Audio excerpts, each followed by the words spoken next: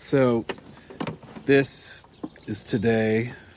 Today is yesterday, and tomorrow is also today. You traveled through time to the present. Yes. Yeah, I don't think you get how time travel works. It's like we're stuck. You know, like a needle on a scratch record. I wake up every day right here, right in Punxsutawney, and it's always February 2nd. It's one of those infinite time loop situations you might have heard about. It's a thing where the same day keeps happening. Time.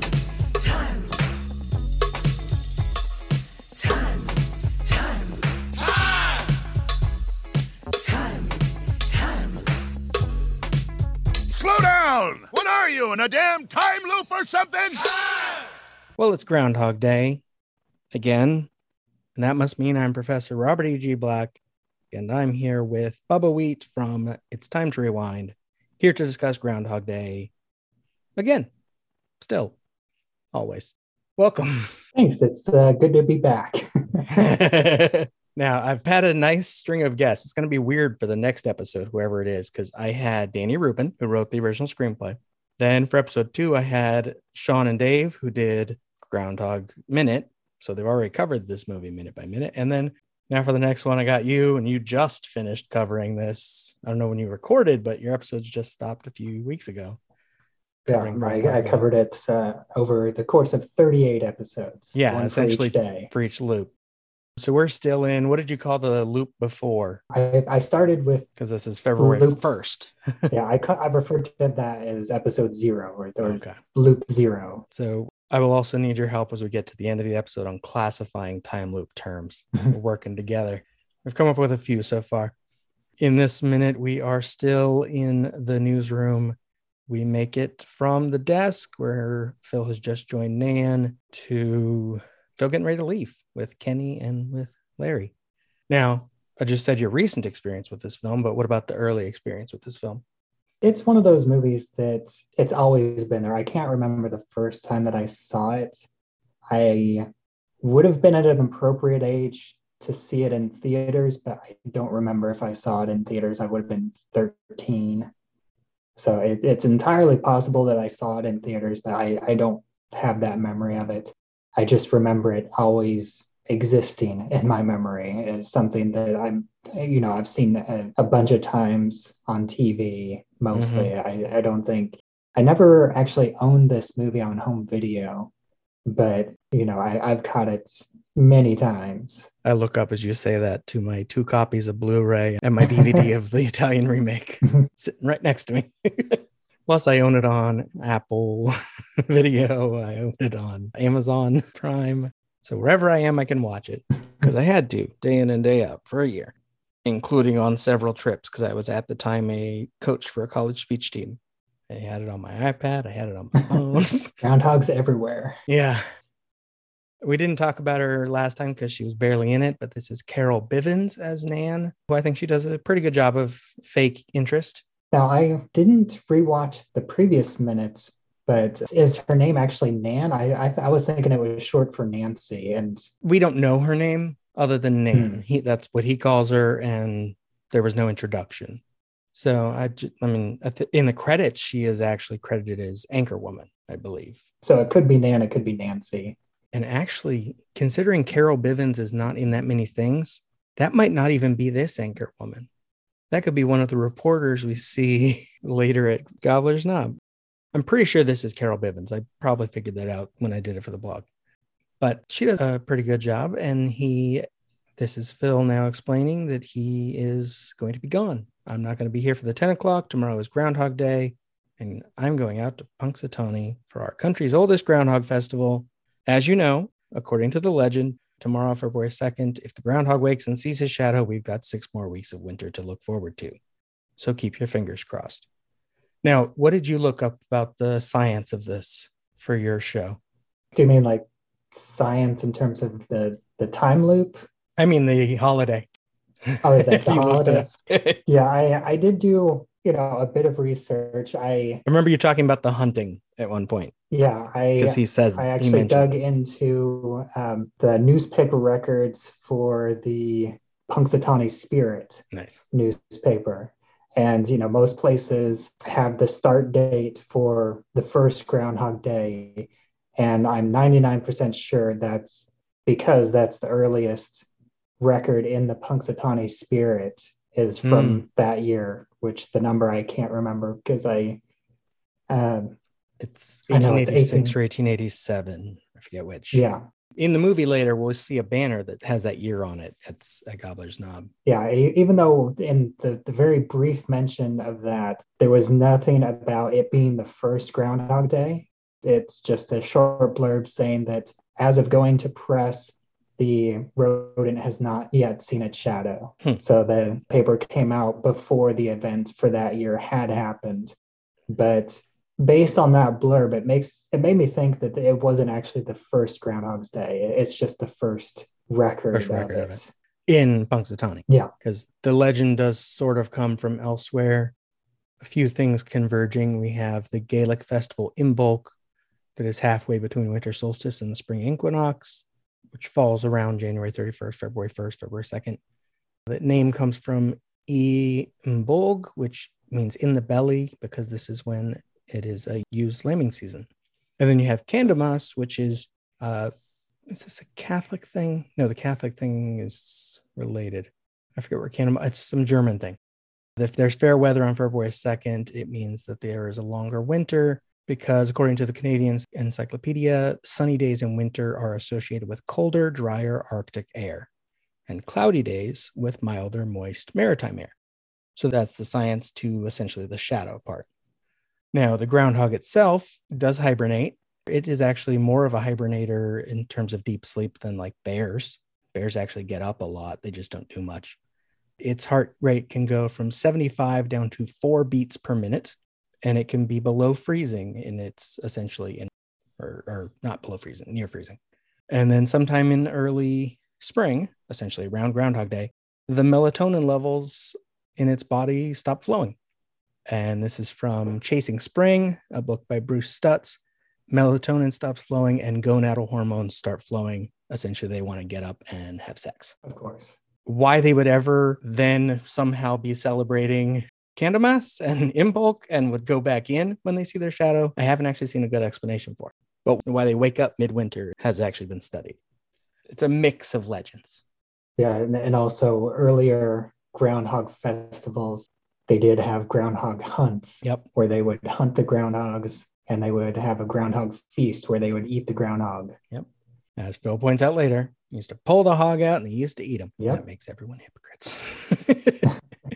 And he continues, let's see, I forget where I left off on the quote, but sees his shadow. We've got 6 more weeks of winter to look forward to, so keep your fingers crossed. And then Nan jumps in. Sounds like a lot of fun. You must really enjoy it. This is your 3rd year in a row, isn't it, Phil? And he corrects her, 4, Nan, 4. So we've seen, we decided last time that we think he is good at his job, but this might be our first real indication that he doesn't like his job, his tone when he reacts to her. I show his news reports to my speech classes out of context. And a lot of my students are high school students, so they haven't seen this film. They're too young. It just hasn't come up. So they don't know what's going on. And I'm like, so what can you tell me about this character when they watch the first one? Like, he seems to be having a good time. Then they watch the next one. He's like, he's kind of a smart ass, isn't he? By the time they get to the 3rd, like something's wrong with him. And then I have to explain the plot to them so they understand the last one. But I do that to show that, tone and how you say things makes a big difference. It might be all you have. Yeah. So then Nan announces, thanks, Phil. Up next, entertainment editor Diane Kingman looks at sex and violence in the movies. Stay with us.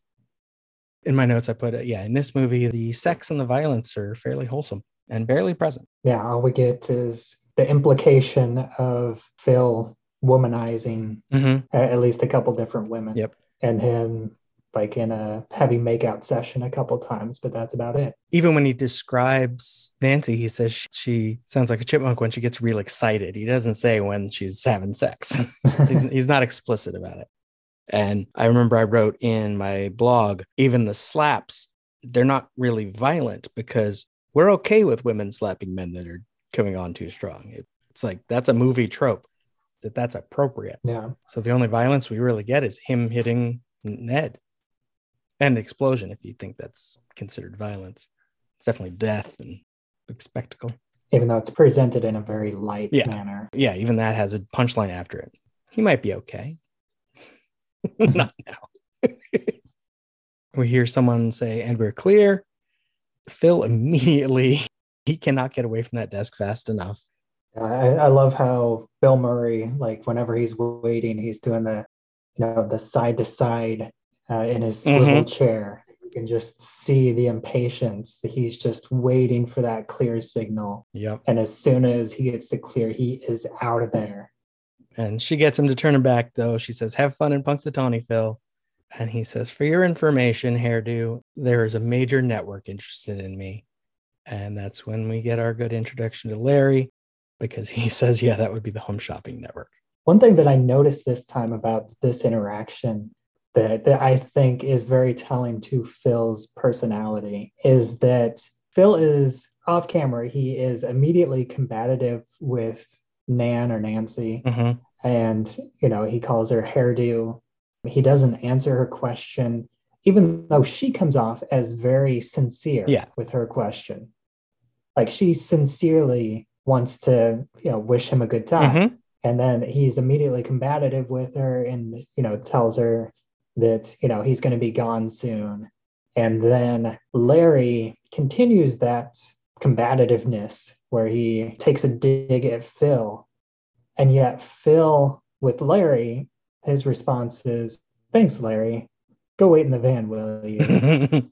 And I think that is telling that with how he thinks of his coworkers, where Nancy, even though he's combative with her and he's not answering her question, he's still treating her as an equal because in his mind, he may be better than her, but in terms of the job, they're equals. Yeah. She might even be bigger than him because she's the anchor. Right. But Larry he basically thinks of as his subordinate. Mm-hmm. So in this instance, he doesn't even dignify Larry with a response. He just treats him like work. Yeah. He just completely ignores him. It's like, thanks, Larry, go wait in the van. He just treats him like a coworker. Yeah. He's not even worth a joke, just dismissal. Yeah.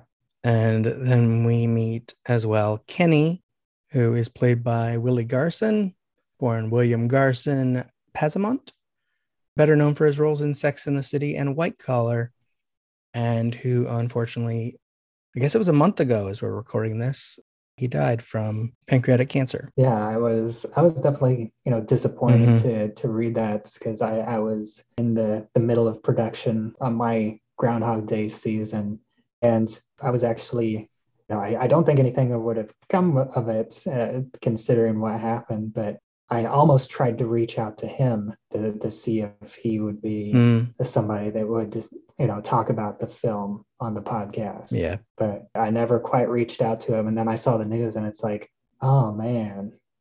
That's sad. Well, yeah, by horrible timing, when I was doing my blog, that was when Harold Ramis died. And that was right after I'd gotten to know the location manager who had contact information for Harold Ramis and was going to try to connect us. He probably wouldn't have been able to talk to me much anyway because he was sick. Yeah. And then I feel bad for wishing it had worked out better. And I'm thinking of what it would mean for me when people dying. I don't think anyone dies in tomorrow's show. So come back Thursday. Kenny says, that was nice, Phil. Big trees, which Kenny apparently doesn't have as good a memory as Phil does because it was very, very tall trees. And Phil says, stop it, Kenny. Look, can you handle the 10 or not? So Kenny's going to fill in as the weatherman. And he says, yeah, listen, if for any... And we cut off mid-sentence before he asks if Phil wants to rush back. Or doesn't want to rush back. Yeah, I think him getting the line wrong is actually fitting with how Kenny is presented. Yeah, it's funnier. He's a combination of a suck-up, but he also wants the job, in the future. And so he's not really paying attention to what Phil is saying. Yeah. But he just wants to ingratiate himself with Phil and be on Phil's good side. So he's going to make the suck up comment, whether or not it's correct. Yeah. Behind the scenes, it was probably just he's responding to a different take. But yeah, it works for the characters for both of them. Mhm. That he would get it wrong and that Phil wouldn't care. And again, Phil, he completely, he's not, his interaction with Kenny is 100% business focused. Mhm. It's just like making sure that everything is going smoothly whenever he's gone, Yeah. and has no interest in actual conversation with Kenny outside of a means to an end. Yeah. And after this, he is out of Pittsburgh. So this is basically our entire impression of what Phil is like in his regular day-to-day life. He doesn't treat his coworkers very nice, but he treats them rudely in different ways. Yeah. At least there's some variety. You might feel special even while he's mistreating you. And at some point, I don't know if you looked into it. I didn't look into it for this episode. I will have to talk about another coworker of his, Stephanie DeCastro, who was briefly, she was the scripted reason for the time loop. Maybe I'll do that for next week, right before he gets out of the city. Now, I do another thing on this show where I talk about a time loop of the week. Most of life is just junk, right? It's filler. And then there's these moments when all the randomness turns into something perfect. It's like life's dropping all the bullshit just for a second to show us how amazing it could be all the time if it wanted to. I don't know. I think maybe we're supposed to become like better people. Though I honestly don't even know how that could be possible. Ever think about it? We must miss so many of them. All those tiny perfect things are just poof, gone, lost forever. But not today. That is a disturbingly inspirational idea, Mark. It's a perfect day. You couldn't have planned a day like this. Well, you can. It just takes an awful lot of work. Time. The last revision is what counts, apparently. What if we found them all? All the perfect things in this one town, in this one day. We could collect them. You should know time loops pretty well. Do you have a favorite time loop other than this one? One that comes to mind that I think is kind of worth talking about, even though it's not a great movie in general, but it has an interesting hook. And that's I believe it was 2009. It's called Premature. And it's basically a teen sex con. And the trigger for the time loop is whenever the main character, who is a teenage boy, anytime he climaxes, that's what resets the time loop until he, learns. Which is such a stupid setup. The rest of the movie for like a teenage comedy is okay. But yeah, the setup is just, it's a lot. I do like the fact that it was something that he could control, because there's even a couple instances, I'm pretty sure, where he basically, it's like, oh, I screwed up, I need to reset. And so he goes into the bathroom and resets his own time loop by himself. That's your new nickname for that activity, resetting the time loop. So that one would be, that's not a Connor's loop because he can control it. We need a name for that. I guess it's a premature loop. Does it deserve to name a version of the time loop? Maybe. Connor's loop is where it's a moral quandary. You got to be better to get out of it. The cause is not relevant.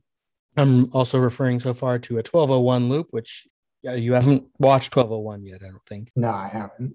The 1201 one, this isn't really a spoiler.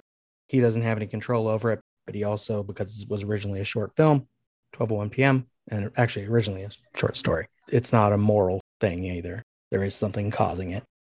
And my time loop of the week would be Infinite Man or Primer, which is what I'm calling an overlap loop. Basically, where you go back in your loop, it's deliberate, and it overlaps the previous loop. So there's multiple versions of you. Primer is one that a lot of people know. It's a very complex, these two guys make a time machine, and then you have to turn it on at the point you want to go back to. And so then you can deliberately repeat that segment by getting into the machine later. And then they have time machines in time machines. It gets very confusing. Yeah, it's, I've watched that for an episode of my FilmWise podcast. And That was the one instance where I watched it once and then we had a discussion. And then I watched it a second time, and then we continued the discussion to see if I, learned anything extra by watching it a second time. Infinite Man, fewer people would know. It's about a guy who is trying to get back with his wife. They're separated by reenacting their first date. For some reason, it's at this motel out in the middle of the desert. And whenever it goes wrong, he resets the loop and does it again. Problem is he's still there. And so he has to try to avoid himself, remember how conversations went so he can repeat those correctly. And it gets very complicated, similar to Primer, but it's more of a comedy. Primer is more kind of a bleak sort of drama. Yeah. It's pretty funny, especially the more complicated it gets, where you're not sure which one of him is having a conversation with his wife and how much he has to remember what's going on. The ending was a bit dumb, I remember. But overall, I really like that one. In case this is your last chance to talk about Groundhog Day. Anything you forgot to say about this movie? Well, I mean, the stuff that I brought up with, Phil and his coworkers wasn't something that I covered because since I covered it by day, it was a much bigger chunk. Yeah. It was like the first 8 minutes or so. So I covered it on a slightly broader spectrum. Yeah. I think that's about all I have to say about Groundhog Day. I believe you were the one that prompted me to say I would do this, and I still am thinking about it. I'm planning to at least look into getting a piano teacher to see if they'll just teach me how to play the 2 pieces of music and that's it. See how long that would take. If you do go through with it, I'm very curious to see how that turns out. I need to come up with exactly how do I explain what I'm doing. So I have to explain the whole concept of podcasts, movies by minutes ones, Groundhog Day if they haven't seen it. It's a whole ordeal. So where else can the listeners find you when you're not here? My main site is flightstitesandmovienights.com, where I have written reviews of over 500 superhero and comic book movies. And you can also find my main podcast. It's Time to Rewind, where I cover time loops, one loop at a time. The first season, I covered Groundhog Day. The second season, I'm digging into some Twilight Zone episodes. And I also have a monthly podcast, Filmwise, where I am introduced to a classic or a modern classic film that I've never seen before. And then my guest is introduced to a superhero comic book film that they've never seen before. And we discuss them. It's all a lot of fun. And I'm also on Twitter. Right now, my main Twitter at Bubba Wheat, where you can find all things Bubba Wheat. Thank you. And thank you, listeners, for listening. The Groundhog Day Project, Minute by Minute, is just one part of an existential trilogy of podcasts.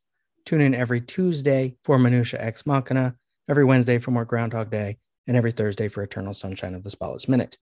Follow this show on Twitter at Groundhog Day MXM and on Instagram and Facebook at Groundhog Day Project. This has been a production of Lemming Drops Studio. You can find links to more at lemmingdrops.com or join the Facebook group Lemming Drops Studio Tour.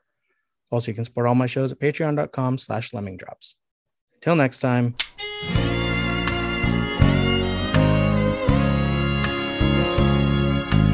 First, I played the game by the rules from 1 to 10. Then you took me round again.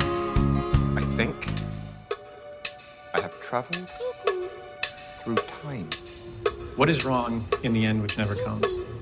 Or which comes again and again, laughing like waves. I don't know. How do you sleep at night? You've never seen Groundhog Day? Yeah, you know Groundhog Day is not a documentary. Man, are you hungry? I haven't eaten since later this afternoon.